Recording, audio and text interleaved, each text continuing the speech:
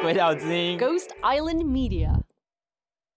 Apple has the biggest podcast app in the world. And Apple has a plan to be carbon neutral by 2030. For their stores, their packaging, and their products. But what about podcasts? Apple Podcasts has no climate category. Unlike true crime or history or fiction. So, podcasters across the world, from the US to Taiwan, India to Australia, are signing an open letter to Apple asking for a climate category. A climate category. A climate category. By Earth Day, April 22nd. So whether you're a podcast maker or a podcast listener, please go to podcastersdeclare.com and sign and nudge your favorite shows to do the same. Because we would love a carbon neutral Apple by 2030. But we'd love more people listening to podcasts about climate right now. Right now. Right now. Podcastersdeclare.com.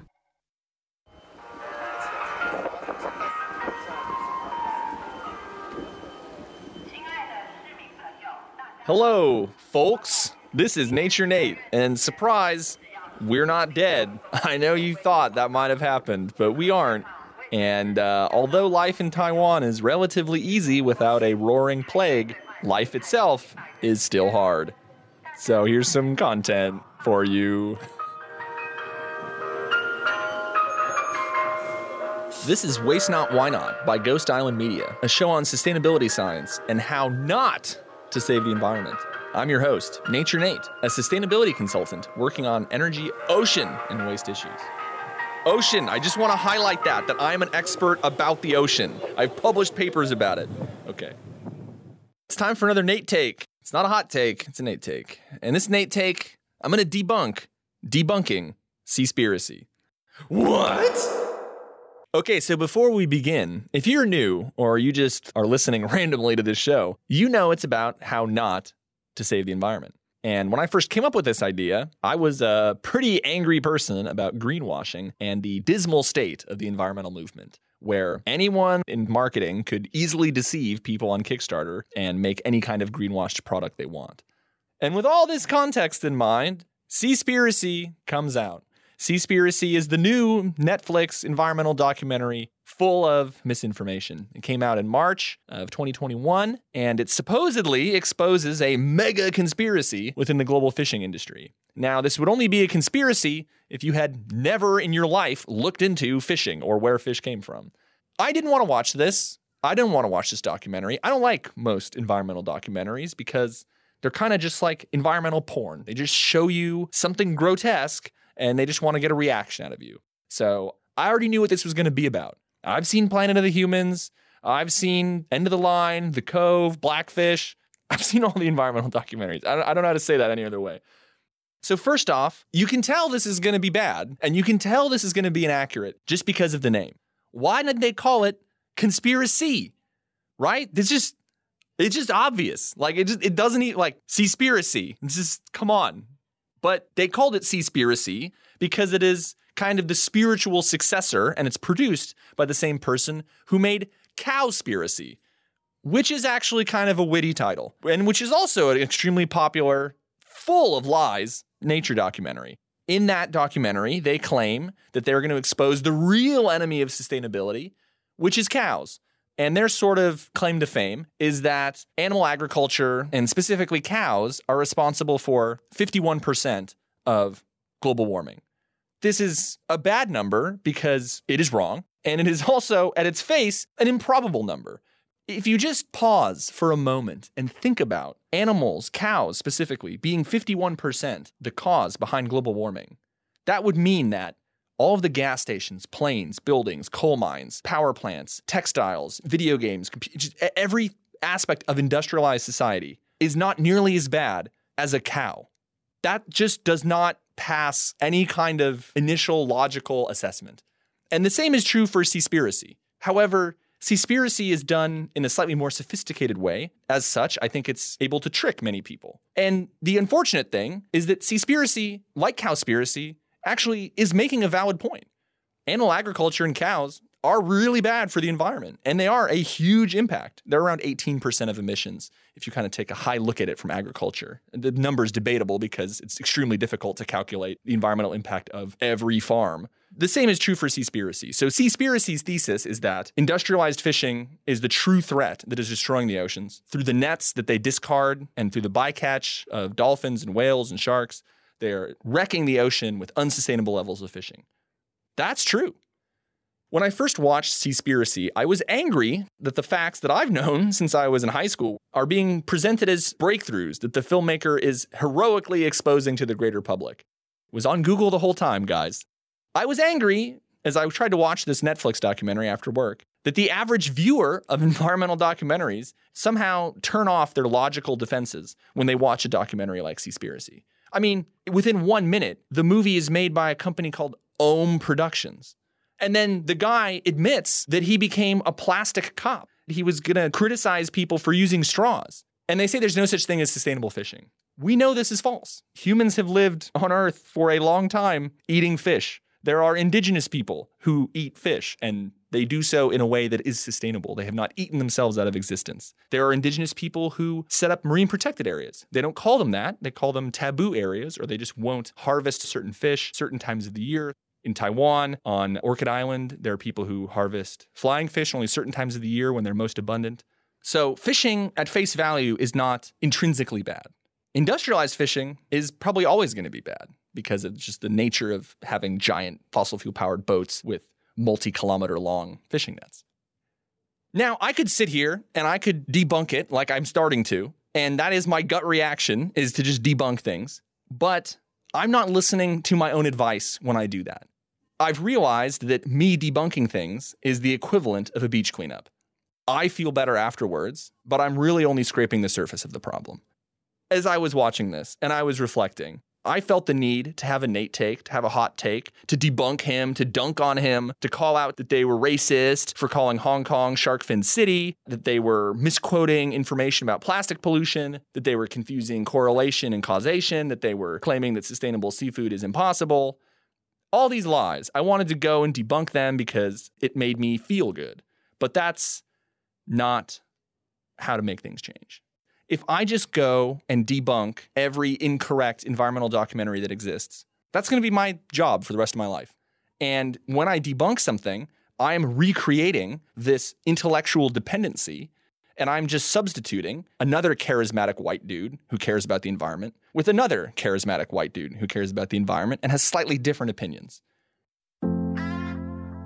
And this time, I was also angry at myself because I wasn't really acknowledging what was happening and what has happened with Waste Not, Why Not over these past 2 years.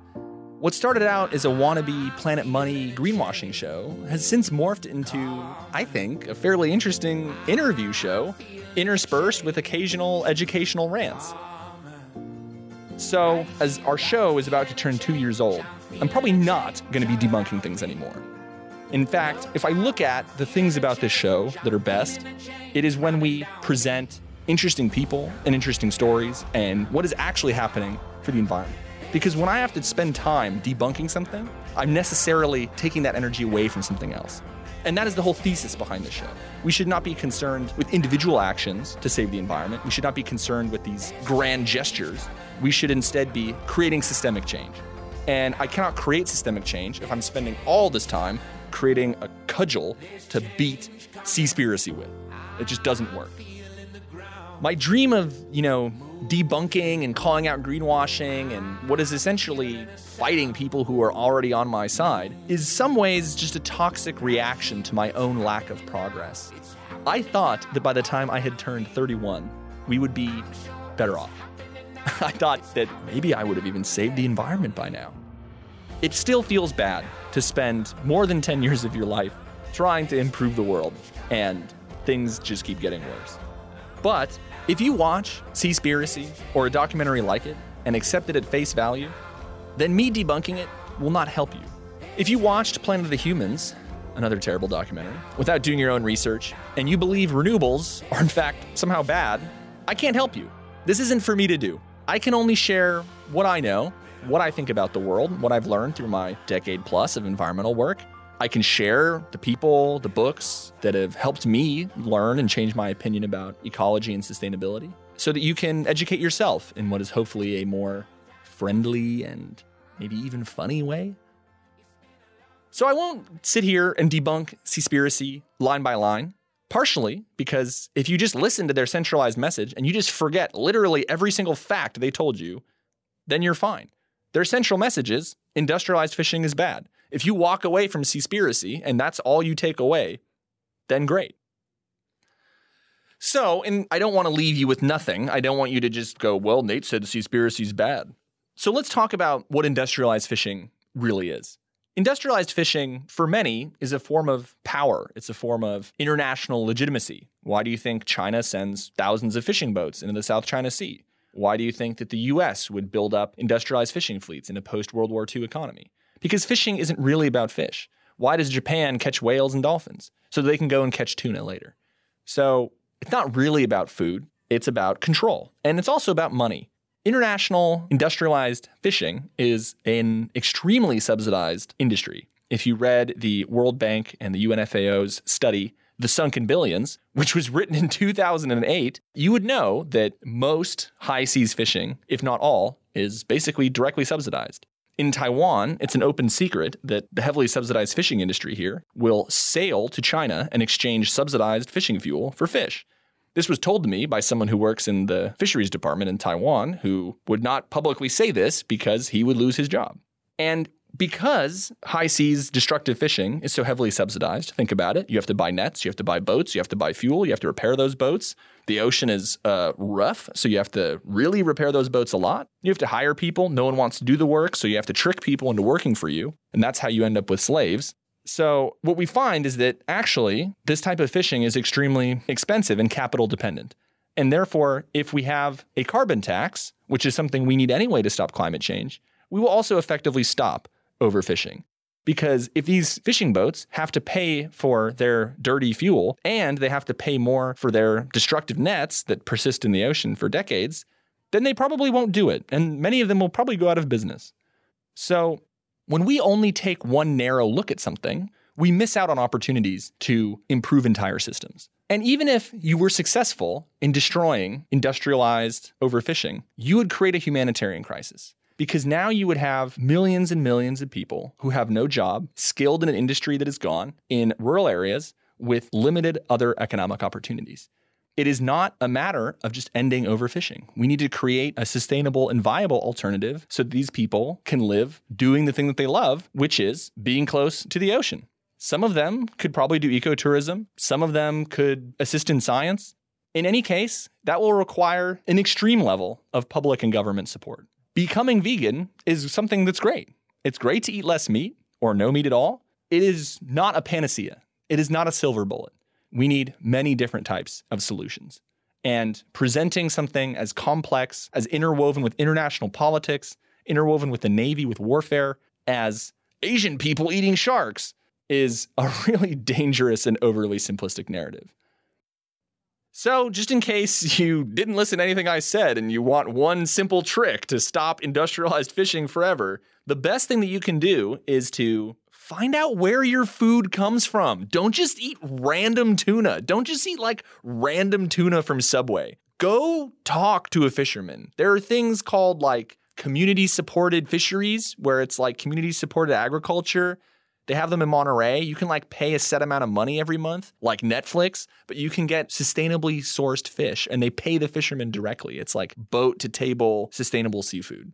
If you're going to eat fish, just find out where it's from. And I don't mean just like read the back. I mean like spend some time and energy to know where your food comes from. If you are so busy or poor that you cannot do that, I feel you, then don't worry about it. Just tell your rich friends to go buy you some sustainably sourced clams. Another tip, if you don't have a choice for whatever reason, or you're just too busy, is eat vegetarians. Vegetarian fish.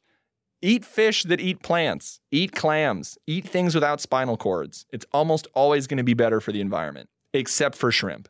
Shrimp have a really high bycatch rate. Most other things are fine. But if you're in Taiwan, don't eat oysters. You can't get a simple tip. There's just no way. Everything you do is going to hurt the environment. So that's it. There is no easy solution to the environment. you can't just fly to Japan and stop whaling. I would know. I flew to Taiwan and I tried to save the corals here. And I too, like the director of Seaspiracy, found actual conspiracies here and actual crime and straight up corruption and gangsters and a really complex situation interwoven with indigenous fishing practices. But because I came here to Taiwan, I realized this wasn't something I could solve single-handedly as someone who just parachuted in from the other side of the world. Sure, I eat less meat than I did when I was younger, and I barely drive, and I mostly bike. But my real positive impact, which is probably more important than being less bad, my real positive impact is working with diverse groups of Taiwanese and international communities to drive change at scale. To make change happen, I have to first build or find a community to be a part of. One last anecdote to close out the show. At therapy, in my workshop, there was a Chinese-American businessman, worked in China for a really long time. And he spent probably 10 minutes during one of the workshop breaks telling me how much he loved shark fin soup. And he tried to make the case that eating shark is fine. I let the rage pass. I noticed my feeling and I moved on because it was a fucking mindfulness retreat. Later on another break at the beach, he walked up to me, picked up the trash that he'd found on the beach, and showed it to me, genuinely expecting approval. I just laughed and went in the water.